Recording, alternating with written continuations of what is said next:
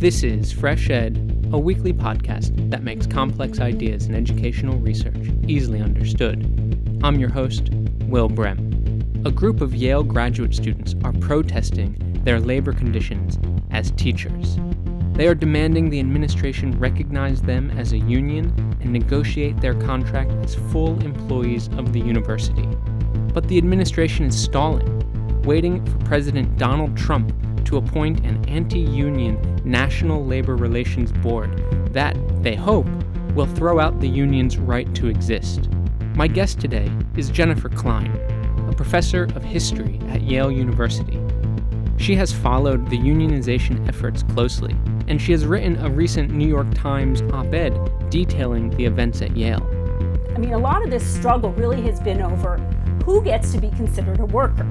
And the National Labor Relations Board ruled that indeed graduate teachers in private universities are employees who are covered by the rights of the National Labor Relations Act of 1935, which gives them the right to collective action and collective bargaining. The university has tried to put up the fiction that they are not employees of the university. They are merely apprentices of their dissertation advisors. The fight over graduate students' right to unionize at Yale is a microcosm of the reliance on precarious work across the American higher education system. The corporate university has become a major engine not only of casualized employment, but poverty. The graduate students are really the ones who have articulated a very clear critique of the neoliberal corporate university. Jennifer Klein, welcome to Fresh Ed. Thank you for having me. So, what on earth is going on at Yale right now? There is a dramatic fast that has been launched by the graduate teachers at Yale University in the Division of Arts and Sciences because they elected a union. It has been certified by the National Labor Relations Board, the official labor apparatus of the government. And Yale University has been refusing to recognize the union and live up to its legal obligation to bargain with them for a contract. And so after many petitions and marches and rallies and letters, the students have decided to begin a fast and an occupation in front of the president's offices. And how many graduate student teachers are we talking about? We're talking about a few hundred. They are in the social sciences, the humanities, the physical sciences, the biological sciences, mathematics. So the whole graduate school of arts and sciences. Now, it was 8 departments that voted in the first round of elections. They range from political science to sociology, history of art, East Asian languages and literatures, mathematics, geology and geophysics, history. So they include sciences, they include humanities, and they include social sciences.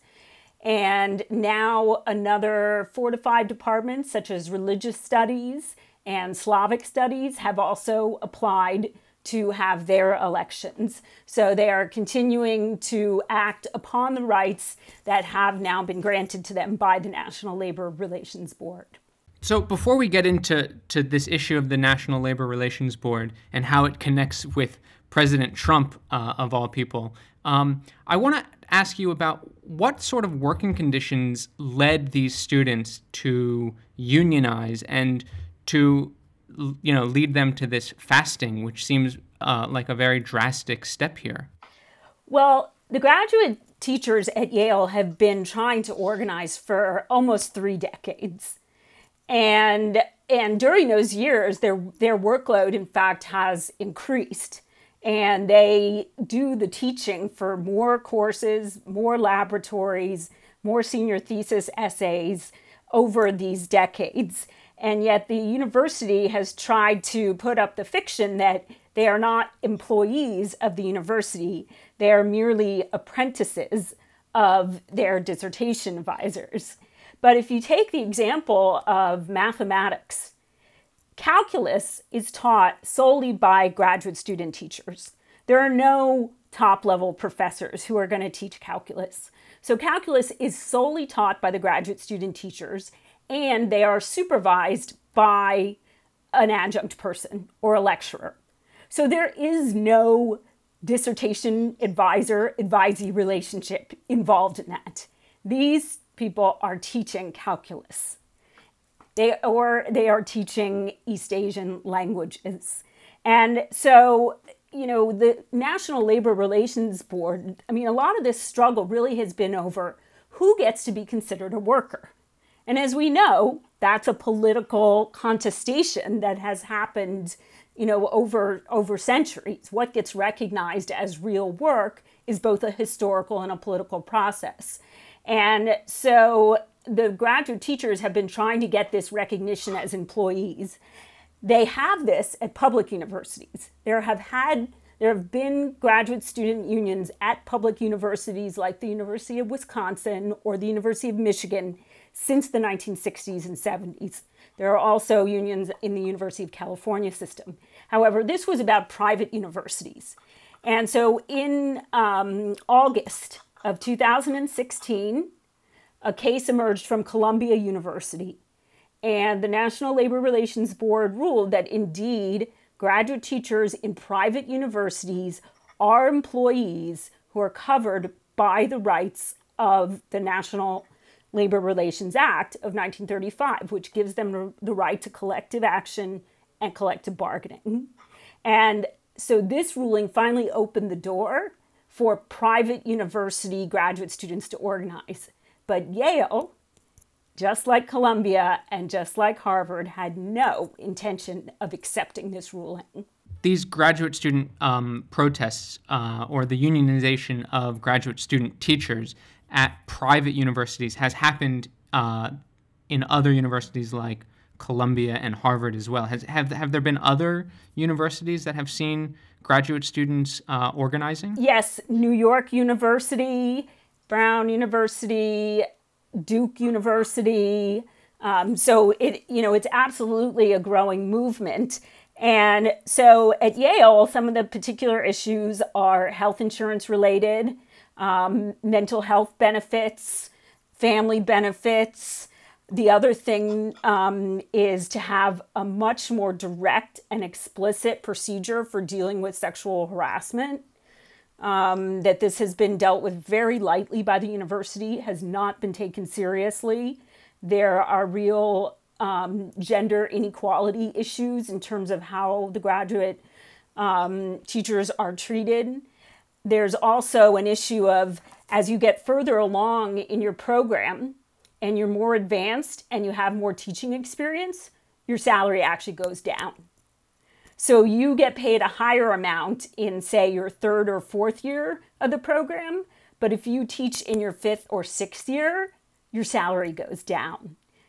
And they do this, so they don't recognize experience. They're not willing to take seriously the experience that the teachers have gained in teaching a range of courses. And, similarly for the contingent faculty who are at the university, their salaries are also frozen at a very low level, and their experience doesn't get recognized. We have lecturers, or at Yale, they're called non-ladder faculty, who have been here 20 years, who have been here 30 years, and their experience is not valued either. And so that is what the graduate teachers see as well. So those have been the key issues that they've been organizing around. And so again, this gets to the issue of the speciousness of the university's argument that what the graduate students are, they are students, they are apprentices. This interferes with the mentoring relationship with their dissertation advisor. But what the National Labor Relations Board ruling in the Columbia case made clear is there are two different relationships. Yes, of course, there's a relationship that you have with your graduate advisor. There is also the relationship that you have with the university as an employee, because the faculty in the department, nobody in the department determines their pay. We don't determine their health insurance benefits. We don't determine their level of teaching. We don't determine the policies on sexual harassment and sexual discrimination. Those are all determined by the provost's office and by the graduate school deans. So as the National Labor Relations Board made clear, there is an employment relationship, and this is not foreclosed by the existence of some other relationship that is not covered by the Act. And these can be distinguished, and they should be, which is why they have the rights now of all other workers. Why wouldn't Yale want to recognize these workers? This is a good question, which I've been trying to figure out, because Yale has spent an extraordinary amount of money to fight this unionization effort. And so it's deeply ideological for them to begin with.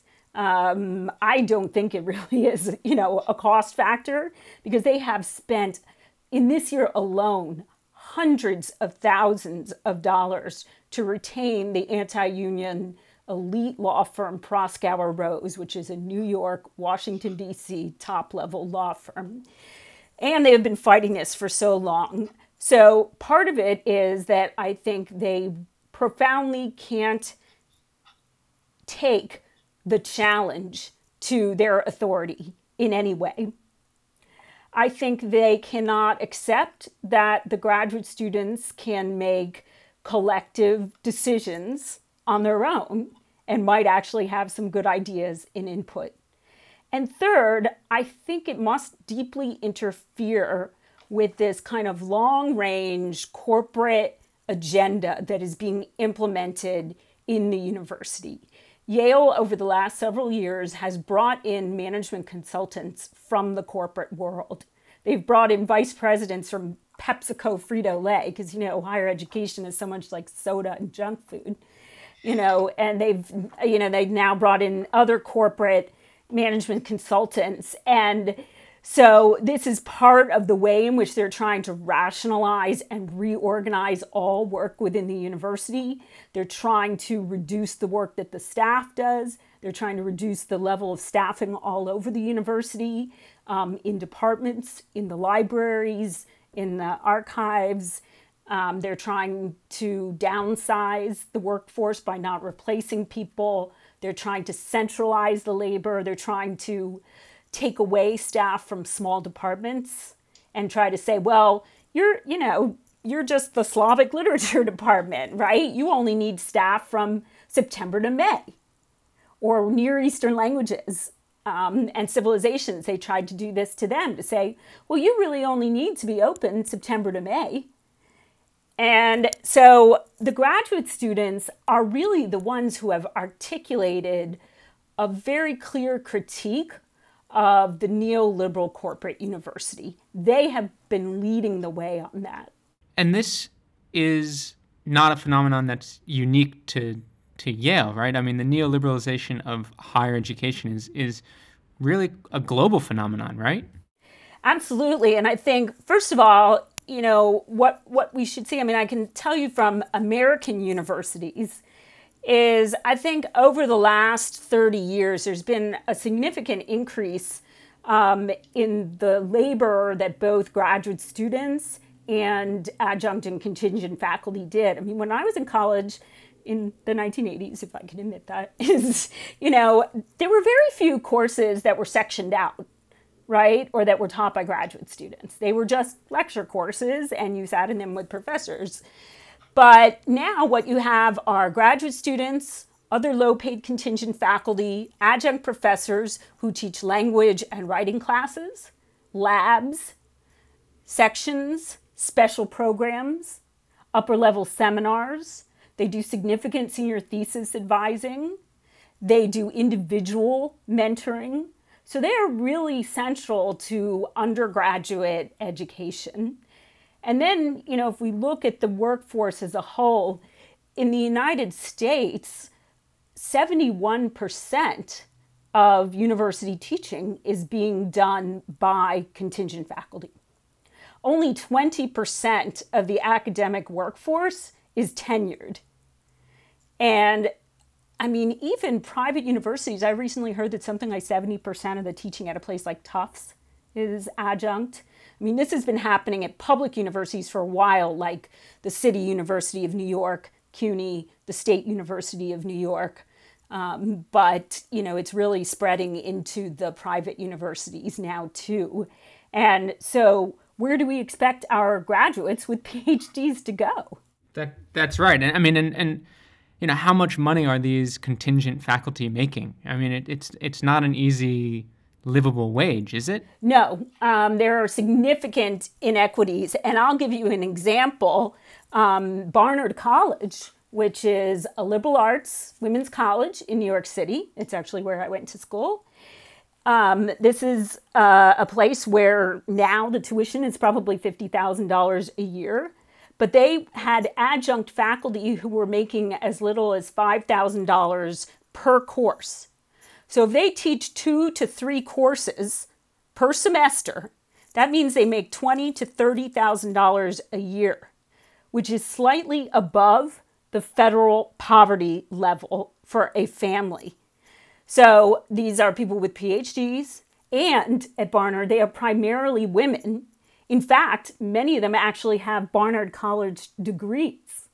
And so here's a college that, offers women a capacious humanist education. It's supposed to value and promote their intellectual and artistic talents, offer up this opportunity, and they've been employing these adjunct faculty at $20,000 to $30,000 a year, and also only on term-to-term contracts.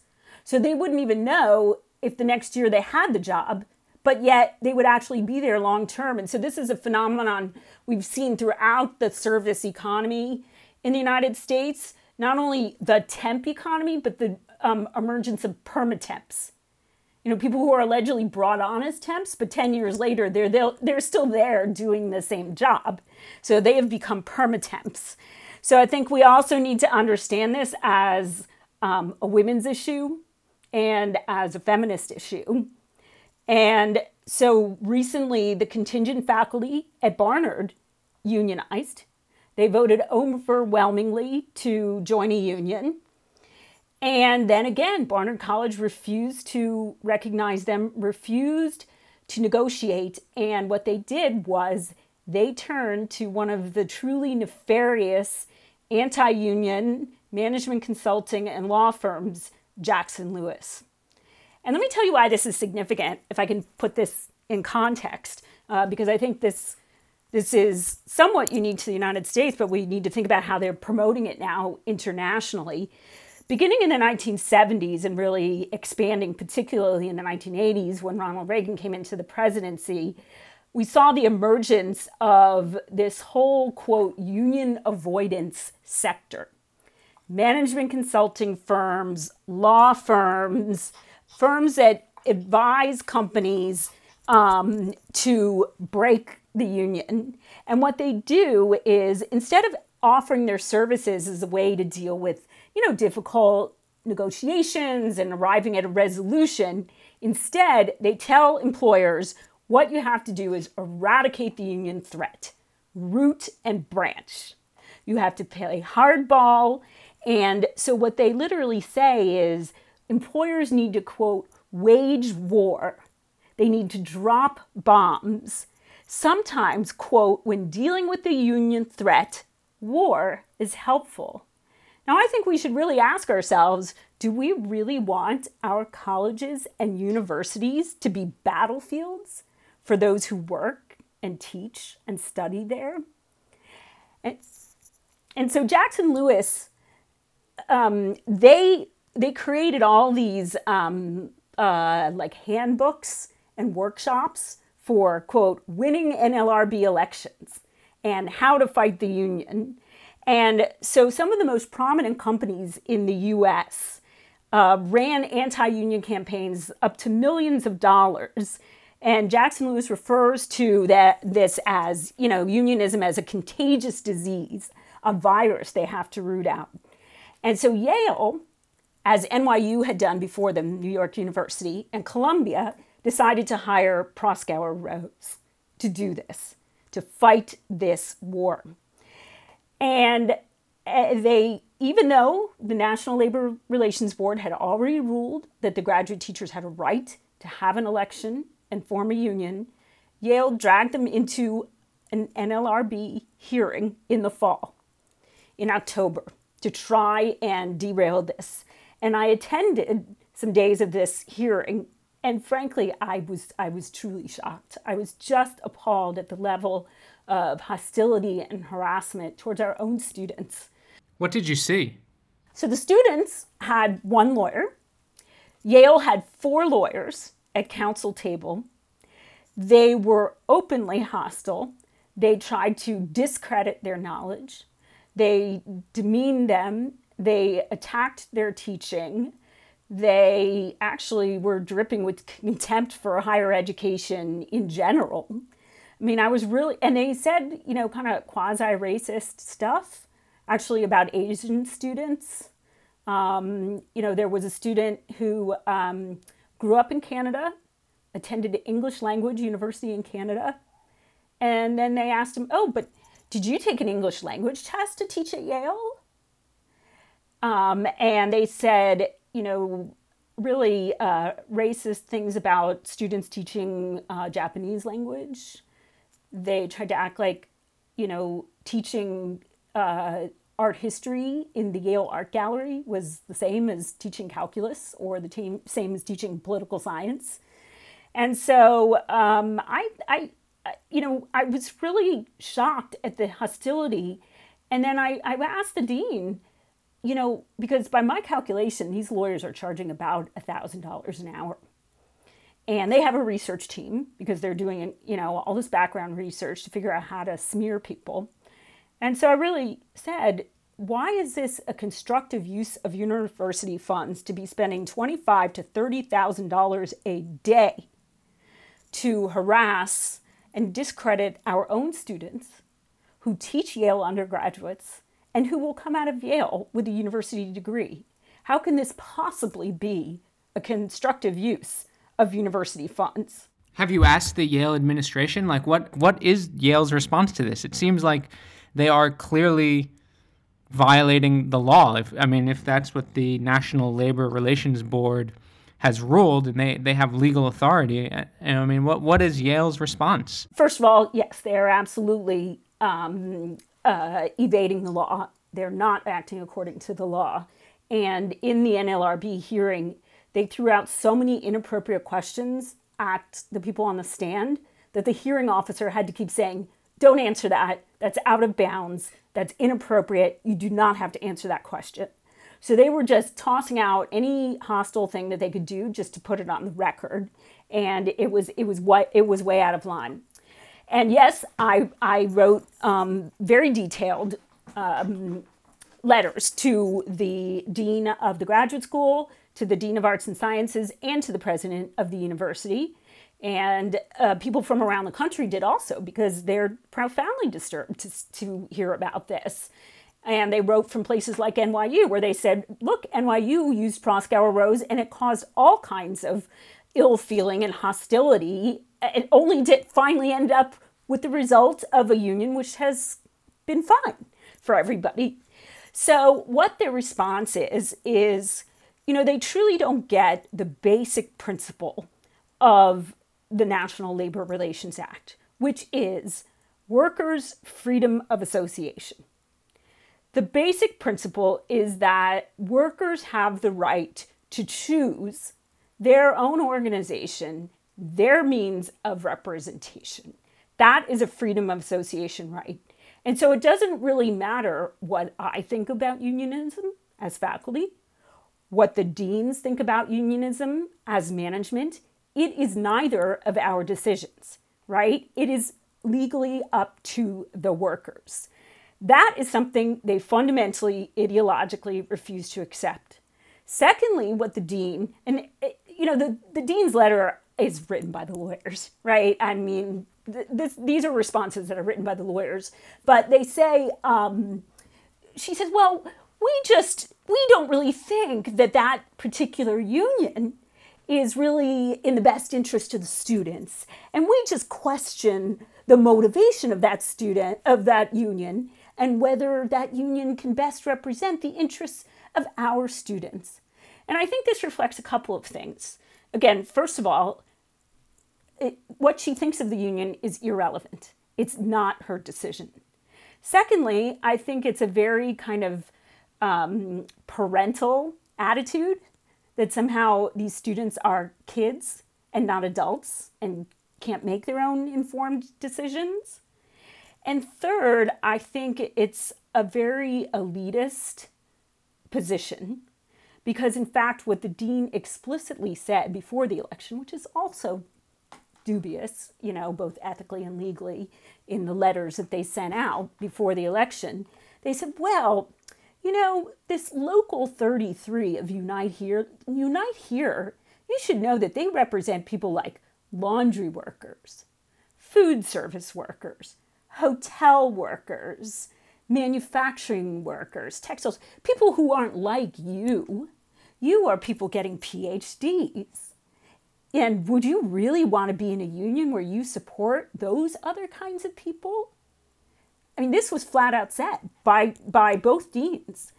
And so obviously it's just completely insulting, completely patronizing, and profoundly elitist.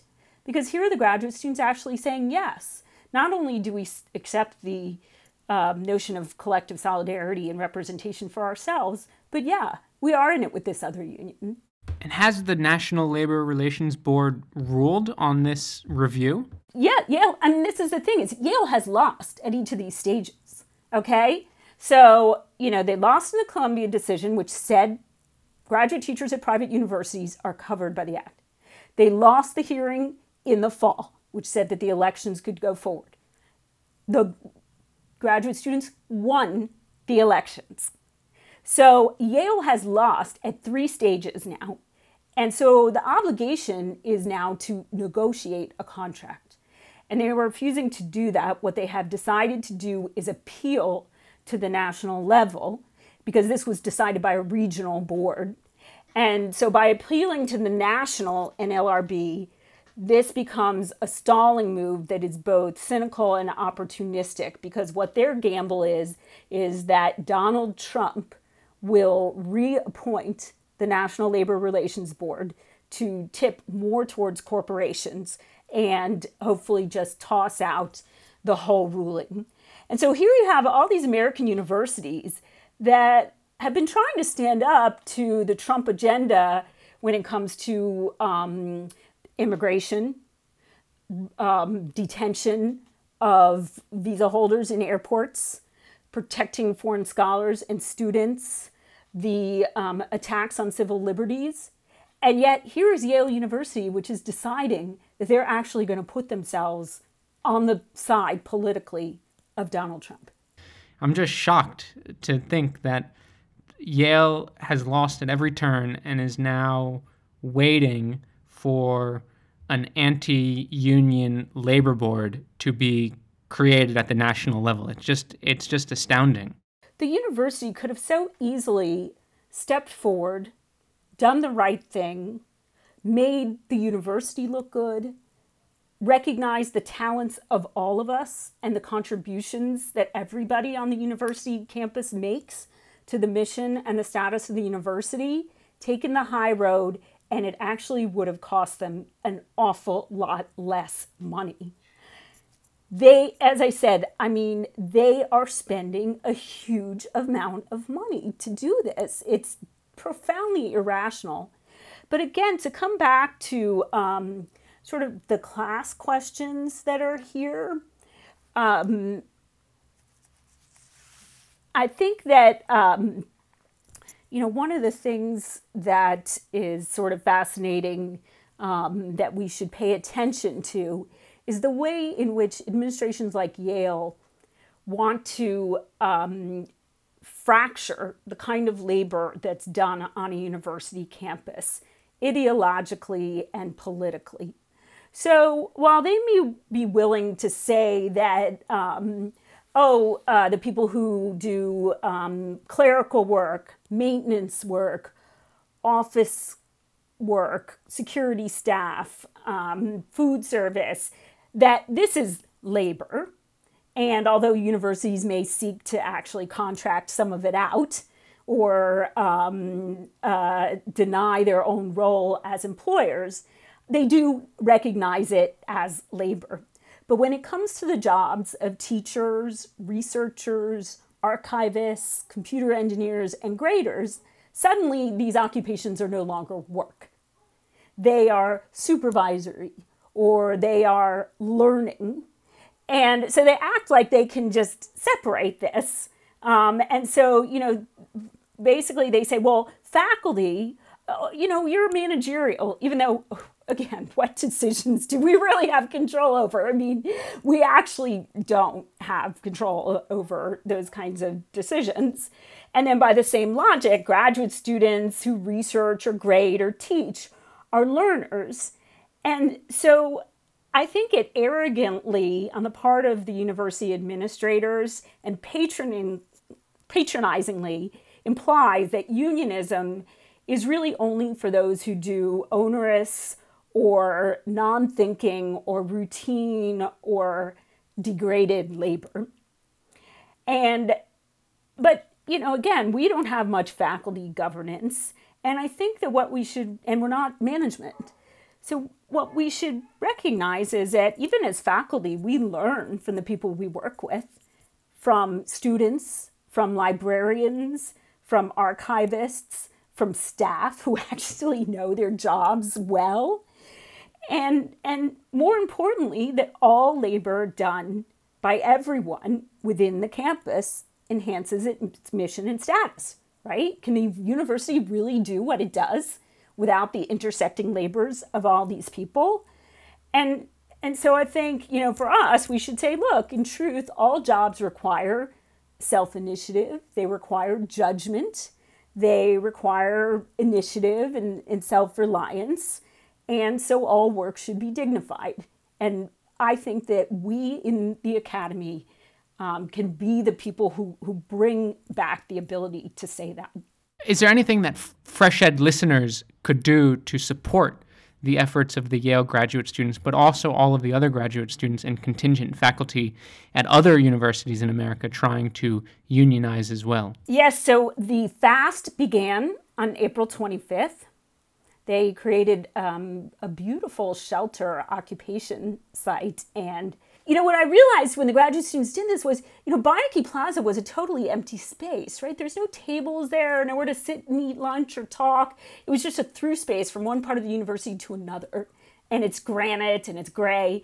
And they put up this beautiful shelter and green turf and orange chairs and couches. And people stop and talk to them about ideas and politics and unionism. And they meet with students and they meet with foreign scholars. And so they've actually turned it into a public space where the work of the university can be done.